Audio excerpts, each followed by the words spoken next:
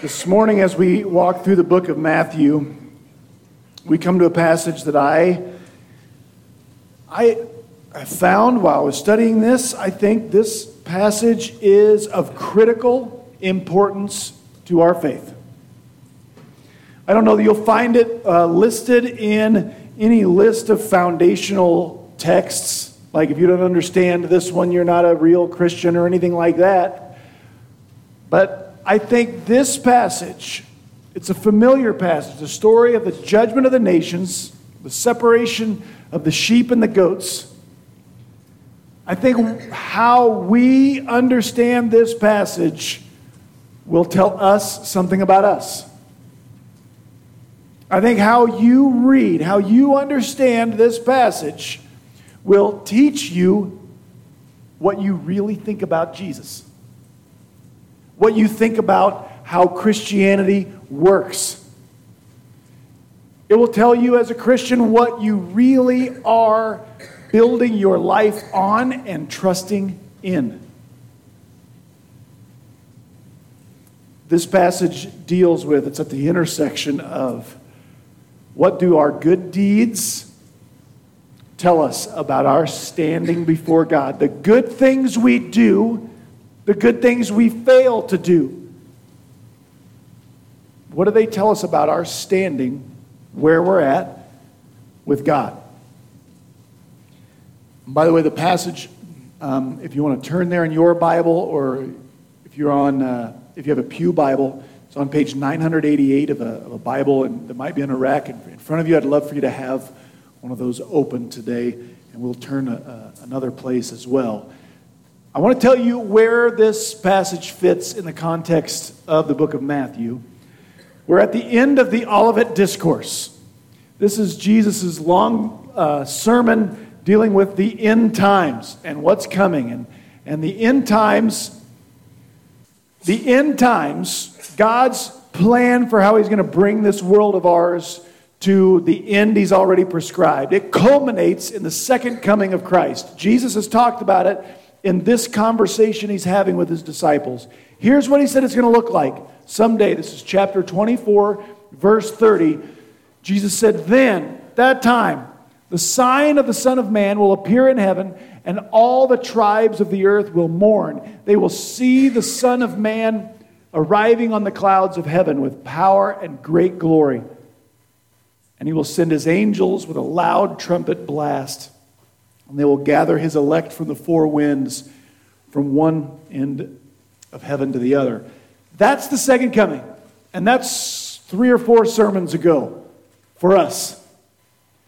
But everything Jesus has said between that verse and what we're going to talk about today was something of a parenthesis. Jesus described his second coming, then he called a time out. And he said, now, because you won't know when that's coming, I want to talk to you about how to live ready. Okay, don't wait and hope you're ready someday, right before you stand before the Lord. Live ready right now. And Jesus has been talking about readiness since that verse. And where we pick up today is right here. Chronologically speaking, we're going to pick up right here. Because what Jesus talks about today, the judgment of the nations, will happen immediately after Jesus' second coming. So that's where it sort of fits in the chronological role of the last days. Before we read it, I want to say a couple things about this judgment we're going to read about today. First, if you understand what Jesus did for you at the cross and you trust in Christ for your salvation, the judgment we're going to read about today is not your judgment. This will be about people who survive through the tribulation. This will not be you and me standing there. But that doesn't mean we can't learn how Jesus separates folks from reading this. The second thing I want to tell you about this passage before we read it. It's often called the parable of the sheep and the goats, and I don't like that. Because what we read today, what we're going to read, is not a parable. A parable is a made-up story that didn't ever really happen and won't happen, and that made-up story teaches a real point, a real lesson.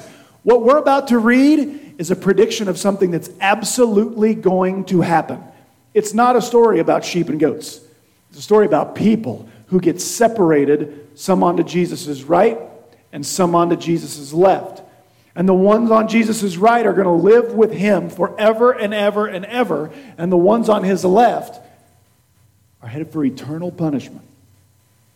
And it's real, real, real. This is the difference. This illustrates the difference between eternal life and eternal punishment. It's really, really important. And we're going to see today what makes the difference between somebody that Jesus says, this is one of my people, and somebody that says, makes Jesus say, this is not. Let's read our passage today. Click me there, Sid, and there we go. I'll go ahead one more. This is Matthew chapter 25, verses 31 through 46. Right after the second coming of Christ, verse 31, but when the Son of Man comes in his glory and all the angels with him, then he will sit on his glorious throne. All the nations will be gathered before him, and he will separate them from one another as a shepherd separates the sheep from the goats. And he will put the sheep on his right and the goats on his left. Then the king will say to those on his right, come, you who are blessed of my Father, inherit the kingdom prepared for you from the foundation of the world. For I was hungry and you gave me something to eat. I was thirsty and you gave me something to drink. I was a stranger and you invited me in. I was naked and you clothed me. I was sick and you visited me. I was in prison and you came to me. Then the righteous will answer him, Lord, when did we see you hungry and feed you, or thirsty and give you something to drink? And when did we see you a stranger and invite you in, or naked and clothe you? When did we see you sick or in prison and come to you? The king will answer and say to them, truly I say to you, to the extent that you did it to one of these brothers of mine, even the least of them, you did it for me. Then he will also say to those on his left, depart from me, accursed ones, into the eternal fire which has been prepared for the devil and his angels. For I was hungry and you gave me nothing to eat. I was thirsty, you gave me nothing to drink. I was a stranger, you did not invite me in. I was naked and you did not clothe me, sick and in prison and you did not visit me. Then they themselves also will answer, Lord, when did we see you hungry or thirsty or a stranger or naked or sick or in prison and did not take care of you? And then he will answer them, truly I say to you, to the extent that you did not do it to one of the least of these, you did not do it to me. And then these will go away into eternal punishment, but the righteous into eternal life. And there is the passage. Jesus begins this passage by saying that at his second coming, all of the nations of the earth will be gathered and separated. They're gathered in mass, in whole groups, but the judgment is individual. They're separated by individual. Who does the separating in this passage? Who is the one who is the Son of Man, who comes in his glory, who sits on his glorious throne? Who is that? What's his name? That is Jesus. By the way, he sits on his glorious throne, which apparently, according to this picture, looks like your great-grandmother's dining room set. That's his glorious throne. That's the best this guy could come up with, I guess. I don't know. That's Jesus. Jesus, notice, this is one of the few places he does this. Look what Jesus calls himself in verse 34 in a couple of places. He calls himself the King. Jesus is the King. A few days from when he tells this story, they're going to mock him for believing that. They're going to put a fake crown on his head made out of thorns, and a purple robe. They're going to put a sign above his head. What's the sign going to say? It's the King of the Jews. Because they don't believe he is who he says he was. It doesn't matter how many people don't believe it. Jesus is the King. And he's going to separate people based on what they do with him.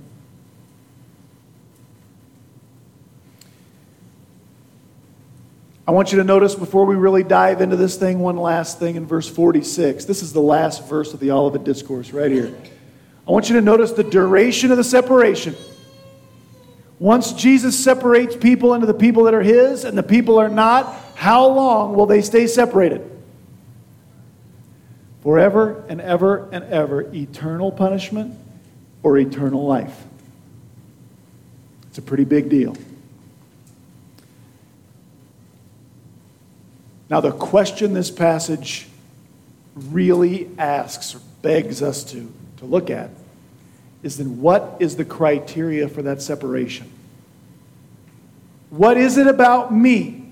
What is it about you that will make Jesus say one day, either you are on my right, one of my sheep, headed for eternal life, or you're on my left, like a goat, headed for eternal punishment? What is the criteria for that separation? It's the most important question we can know the answer to. And it's really easy to read this passage by itself, isolated from the rest of the book of Matthew and the rest of the New Testament, and come away with a very bad answer to that question. It's really easy to get the wrong idea from reading this passage. The wrong idea would sound something like this. This is what I'm about to share is incorrect. Okay, so if you tune me in and tune me out, I want you to know, don't write this part down and keep it in your Bible. The wrong understanding of this passage would go like this. Well, the people Jesus put on His right, there's this laundry list of good things they did. So the reason these people on the right got separated for eternal life is because they did all those good things. They fed people, they clothed people, they did all those things. And Jesus said, it's just like you did it for me. So if you do these things, you get eternal life. Whereas the people who got separated onto this side, they didn't do those things, which is true. But that's the reason they got sent to eternal punishment, because they didn't do those good things. If that were the right understanding of this passage, here would be the lesson. Holy smokes, we had better get busy doing some good things before it's our turn to stand before the King.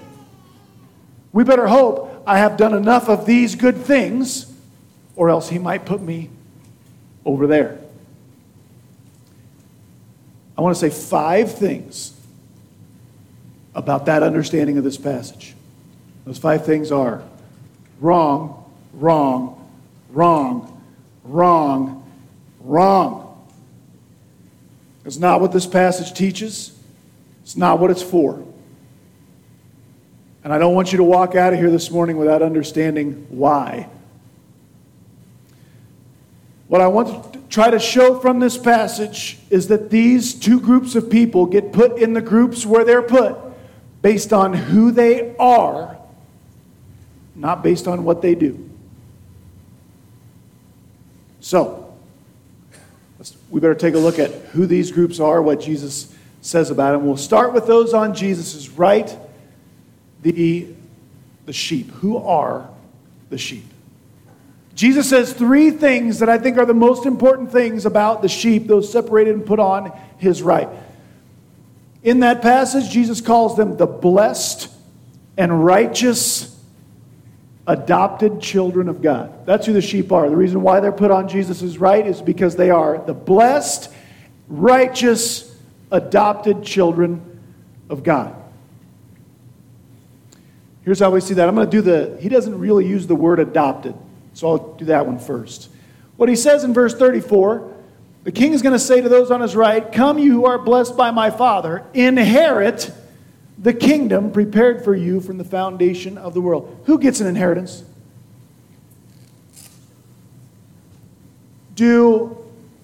Sam Walton was a very wealthy man, right? Did he have lots of people that worked for him at Walmart and Sam's Clubs all over the country? Is the way his inheritance worked, the people who do the best job working for Sam Walton, is that who gets the family inheritance? Is that how that worked? No. What do you have to do to get Sam Walton's inheritance? You have to be born into Sam Walton's family or adopted into Sam Walton's family. I am still available for that adoption if they are willing, but they probably are not. Right? So, the kingdom is an inheritance for the children of God. That's why I say they are adopted. But I want to spend most of our time this morning talking about these two things right here. Jesus calls them blessed, and then twice in the passage, once in 37 and once at the very end, he calls those folks on his right the righteous. And if Jesus is going to call these folks the blessed and the righteous, that has to fit in Jesus' definition of who the blessed and who the righteous are, right? In other words, if there's another place, even in the book of Matthew, where Jesus tells us who a blessed person is and what they receive, and then later he calls someone else blessed, don't those two things have to match? He can't say, for example, in chapter 5, here's who is blessed by my Father. And then, here in the Olivet Discourse, chapter 25, say, here's who is blessed by my Father, and be talking about different people. Does that make sense? I want to show you this morning, we're going to take a little field trip in the book of Matthew to Matthew chapter 5, and I'm going to show you who the blessed people are and what they receive. We studied it a long time ago when we studied the very first sermon Jesus ever preached in the book of Matthew, the Sermon on the Mount. He started in a very familiar manner. You'll recognize these little sayings. We call them the Beatitudes. It's so important to Matthew's argument of his book, he makes this be the first words Jesus ever preached. They go like this. Very first sermon Jesus ever preached began this way. Blessed are the poor in spirit. For what? For the kingdom of heaven belongs to them. Isn't that what we're talking about in chapter 25? Who inherits the kingdom? In chapter 25, Jesus said the blessed people inherit the kingdom. In chapter 5, you know what Jesus said? The blessed people inherit the kingdom. The blessed people will be comforted. The blessed people will inherit the earth. The blessed people will be satisfied. It's the same people, right? So who's the blessed people? That's the question. How do we get this blessing? Jesus' very first sermon starts this way. The blessed person is someone who's poor in spirit. Here's what that means. Poor is a financial word. In Jesus' day, the poor were not as well off as everyone else. Somebody who was poor in Jesus' day was destitute, unable to take care of him or herself or their family, completely dependent on others. To be poor in spirit is to be poor spiritually before God, to understand. My greatest need is to be okay with God. Poor in spirit is understanding I'm bankrupt before God. There's nothing in me I could present to God that could make him think like I'm of a good enough level to be acceptable to him. That's poor in spirit. I'm bankrupt and destitute before God. That's step one to being blessed. Understanding your poorness of spirit. If you understand your greatest need for all of eternity will be to be found acceptable to God, and your poorness of spirit tells you you are not there, initially that should cause a sense of mourning. That should break your heart. Oh my goodness, there is a God, a holy and righteous, perfect God, and I need to be declared okay by him, and I'm not. That breaks my heart, causes me to mourn my own spiritual condition. So far, the blessed person is poor in spirit and mourns that. Now, the logical next step should be this. If my greatest need is to be found okay with God, and I know I'm not, and that breaks my heart, you know what the logical next step would probably be? Well, then I'm going to get myself to a place where I'm no longer poor in spirit. I'm going to try harder. I'm going to be better. I'm going to do gooder. Then maybe I won't be poor in spirit. But the third beatitude, the third part of this definition of the blessed person, blows that out of the water. Because the third beatitude says the blessed person is meek. Your Bible might say gentle, which is a fine translation of the word. But it doesn't just mean like really, really nice or something. Here's what meekness is. Meekness is an understanding that I have no ability or a refusal to forward my own position. My illustration for meekness is always a good horse. Right? A horse is not weaker than the rider. Right? There's really no time where that horse, if it really wanted to, couldn't buck you off and stomp you into the middle of next week. But it decides to not forward its own power, to stay meek or gentle. The blessed person is meek. Here's what that means. My greatest need is to be found acceptable by God, but my poorness of spirit lets me know I'm not. I mourn that. It breaks my heart. But then the blessed person has to understand there's nothing I can do to forward that position. I can't ever get myself to where I'm okay in God's sight by what I do. Well, that's a bad position to be in. And then the fourth beatitude, the last one we have time for this morning, says this: the blessed person is someone who hungers and thirsts for righteousness. I'm not good enough. I fall short. There's nothing in me that would make me okay with God. That breaks my heart, and I know there's nothing I can do to fix it, but I still have a hunger and a thirst for this righteousness I can't ever attain, hold on to. That's the first part of the picture of a blessed person, somebody who gets there. That sounds like a terrible place to be in. Always hungering and thirsting and striving for something I can't ever get. You know what the gospel is? The good news? Through the cross of Jesus Christ, He gives us what we can never attain, standing before God. And this word right here, righteousness. Jesus said of the sheep, they are the blessed. What was the next thing I said? The blessed what? Adopted children of God? The blessed righteous children of God. Now, according to Jesus' own definition of being blessed, the first step is understanding I can't be righteous. I'm poor in spirit. I'm broke before God. So how do I get to be righteous if the first step of being blessed is understanding I can't ever be righteous? I have to be given righteousness that I can never achieve.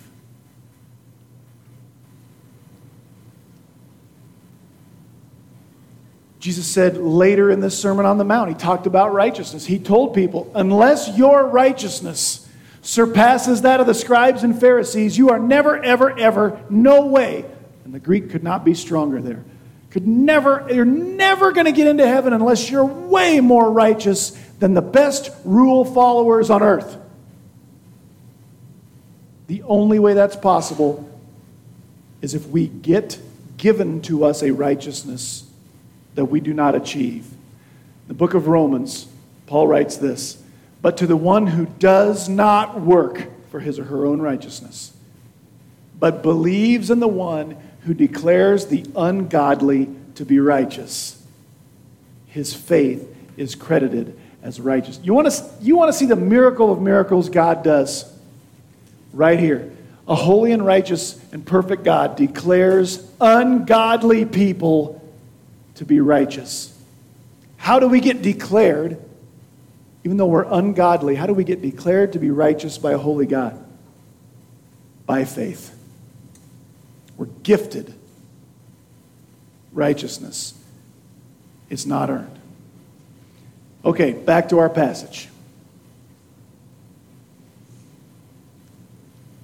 If Jesus calls these folks blessed and righteous, it has to fit His definition of what that means. They're blessed because they know they need saved. They're hungry and thirsting after a righteousness they can't achieve, but it's given to them by faith. It has to be that. Now look how they react. Jesus says, this is going to happen. I'm going to gather people, the nations of the earth. I'm going to separate them one at a time. I'm going to read this laundry list of things these people do. And listen, if this is a giant court case, when Jesus says, you fed the poor, you gave clothing to those who needed clothes, all that stuff, don't think of that as the reason they're getting into heaven. This is the penalty phase of the trial. You know what I mean by that? This is not calling witnesses and collecting evidence to see who's guilty or innocent. That's already done. We have a confession in this case. This is evidence that determines not the duration of punishment, but the level. And not the duration of reward, but the level. And to enter evidence into this case, Jesus reads this long list of stuff these sheep have done. Notice their reaction. Notice their reaction. Jesus says, you fed me, you clothed me, you visited me, all that stuff. By the way, did Jesus say that they healed the sick? No, because people don't do that. They visited, they comforted the sick. There's a difference. Notice their reaction. Then the righteous will answer him. And do they say, yeah, that sounds about right. I mean, that does sound like me. I did all those great things. Is that what they say? You know what they say? They basically say, Lord, I don't think you should be saying that about me. So they're standing before a holy and righteous God, and he's calling them righteous. And it's almost like they're surprised. They're shocked, and they say, no, Lord. I don't think it's true. I never saw you hungry and gave you food. I never saw you in prison and visited you. I never did those things. They're surprised to hear it. Apparently they had done them, but they certainly didn't do them thinking it made them righteous before God. They didn't even do them thinking it would earn them reward. We'll talk about why they did it later. Jesus said, just as you did it for the least of these, you did it for me. Who are the least of these? Eschatologically, end time speaking, I think this will be about people who helped Jews during the tribulation. But we can learn, how can we help the least of these? I don't think we can help Jews during the tribulation. You know the least of these are in the household of faith? Think of somebody who knows the gospel, who knows Jesus is Savior, and is still forgotten, left behind, or outcast even by the church. What is it that might cause people in the church, even our church, to disregard a certain Christian? Can you think of some things? Might be financial. Could be racial or ethnic. It could be a position in the community. It could be the sins they still struggle with. Jesus said, the only evidence I'm going to enter that my verdict has been correct is that you treated the least of these the way I treated the least of these. And it's just like you did that for me or on my behalf. You acted like me toward folks like that. Now,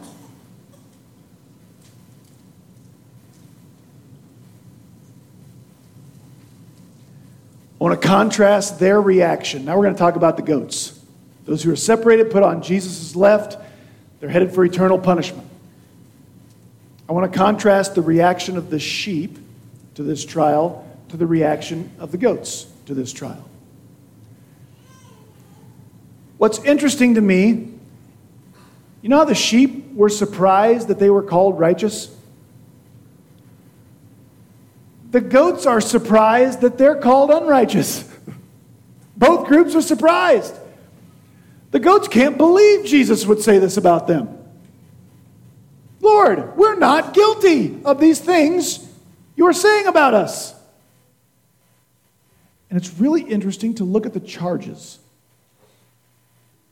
When Jesus says, you know why you're not going to eternal life? Does he say, because you were murderers? You were terrorists? You were sexual deviants? Does he charge them with any of the big ones? No.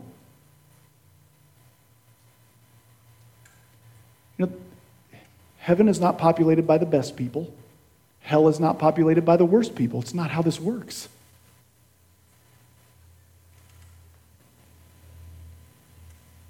He says, you wouldn't serve the least of these. Now, their real problem,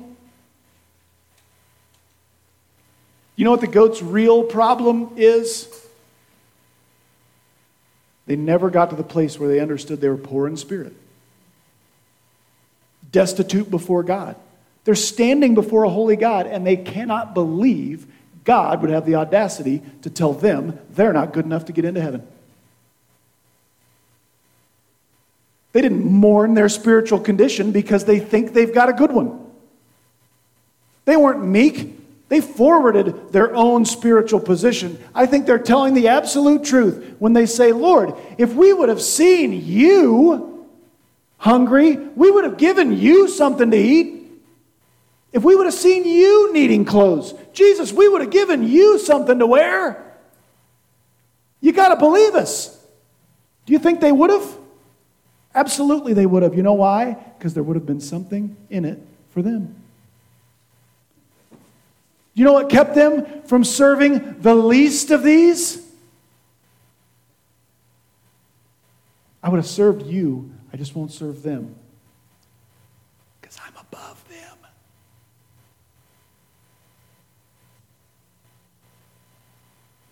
It always feels better to feel better.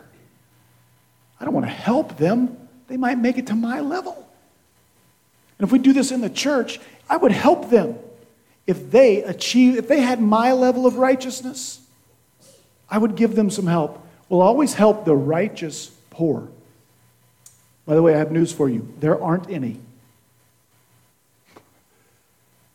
See, I would have helped that person, but they got themselves into that position.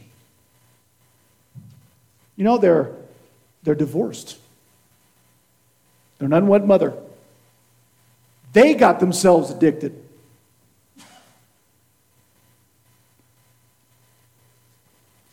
So, whereas the sheep don't see any difference between their poorness of spirit and my poorness of spirit, before a holy and righteous God, we're on the level playing field. And Jesus says, that's the folks who are blessed.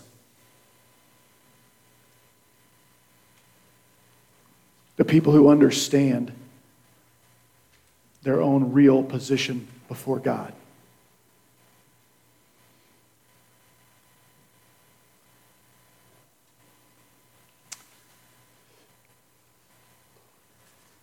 And this evidence is offered in court only to prove the verdict that had already been arrived at.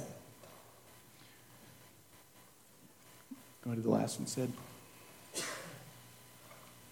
Here's what this passage teaches us. Every single person on earth is either a blessed, righteous, adopted child of God separated like a sheep, or they're an accursed, lost goat headed for eternal punishment. Who is who? The blessed, righteous person is somebody who understands fully there is never 1 second where of my own righteousness I am ever any closer in a meaningful way to the righteousness I need to impress God, to be really on God's side on the righteousness scale. I'm poor in spirit, always destitute, penniless before God. That breaks my heart because I know I need to be acceptable to God. My meekness keeps me from forwarding my own position before God and trying to climb that ladder to present my righteousness to Him. Brian Clark, a few weeks ago, said, you remember the old Shake and Bake commercials? Remember Shake and Bake? What's the little girl say? It's Shake and Bake, and what? And I helped. He says that's all of us. That's what we want to say to God. Yes, I'm in heaven, and I helped. No, you didn't. The blessed person understands my measly, filthy righteousness cannot add one tiny bit to my salvation. Because I can either bear the righteousness of Jesus Christ gifted to me, or I can show God my filthy righteousness. Which one do you want? I will take His. But if I take His, it's all His. And if I want to use mine, it has to be all mine. The blessed person is someone who understands. It's all him. The cursed person is someone who's still trying to help.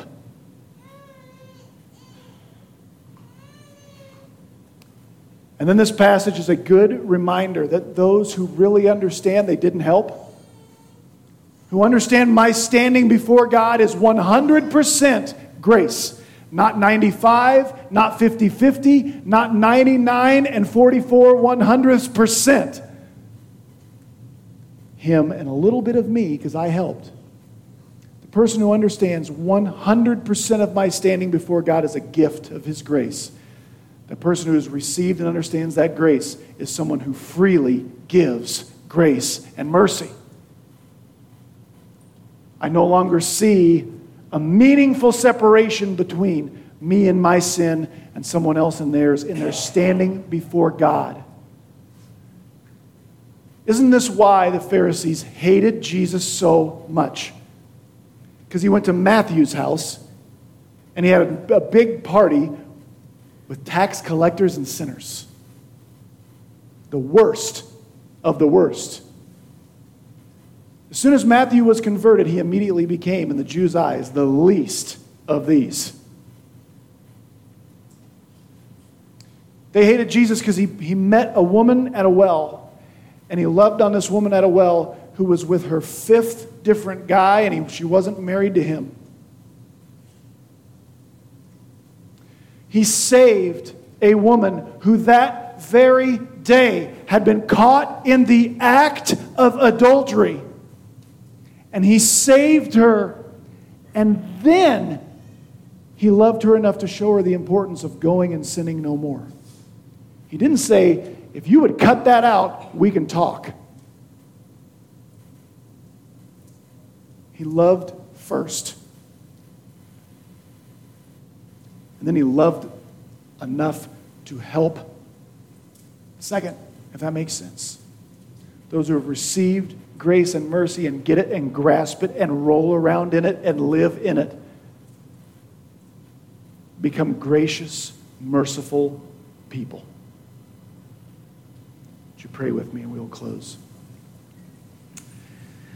Father God, thank you so much for designing a plan where you can take ungodly people like us and declare us righteousness by the gift of your grace. God, where we feel like we helped, where we feel like our level of righteousness is what makes you like us more than someone else. Convict us of our pride. Help us repent of that. That we might love the way you love, that we might serve the least of these, understanding it's just like serving you. Because we're either serving sinners who do bear your very righteousness, or we're serving unsaved people who don't but need to. God, make us gracious, merciful people because we've had this incredible, amazing grace poured out on us. We love you, God. We are the ungodly sheep that you have declared righteous. And together we say,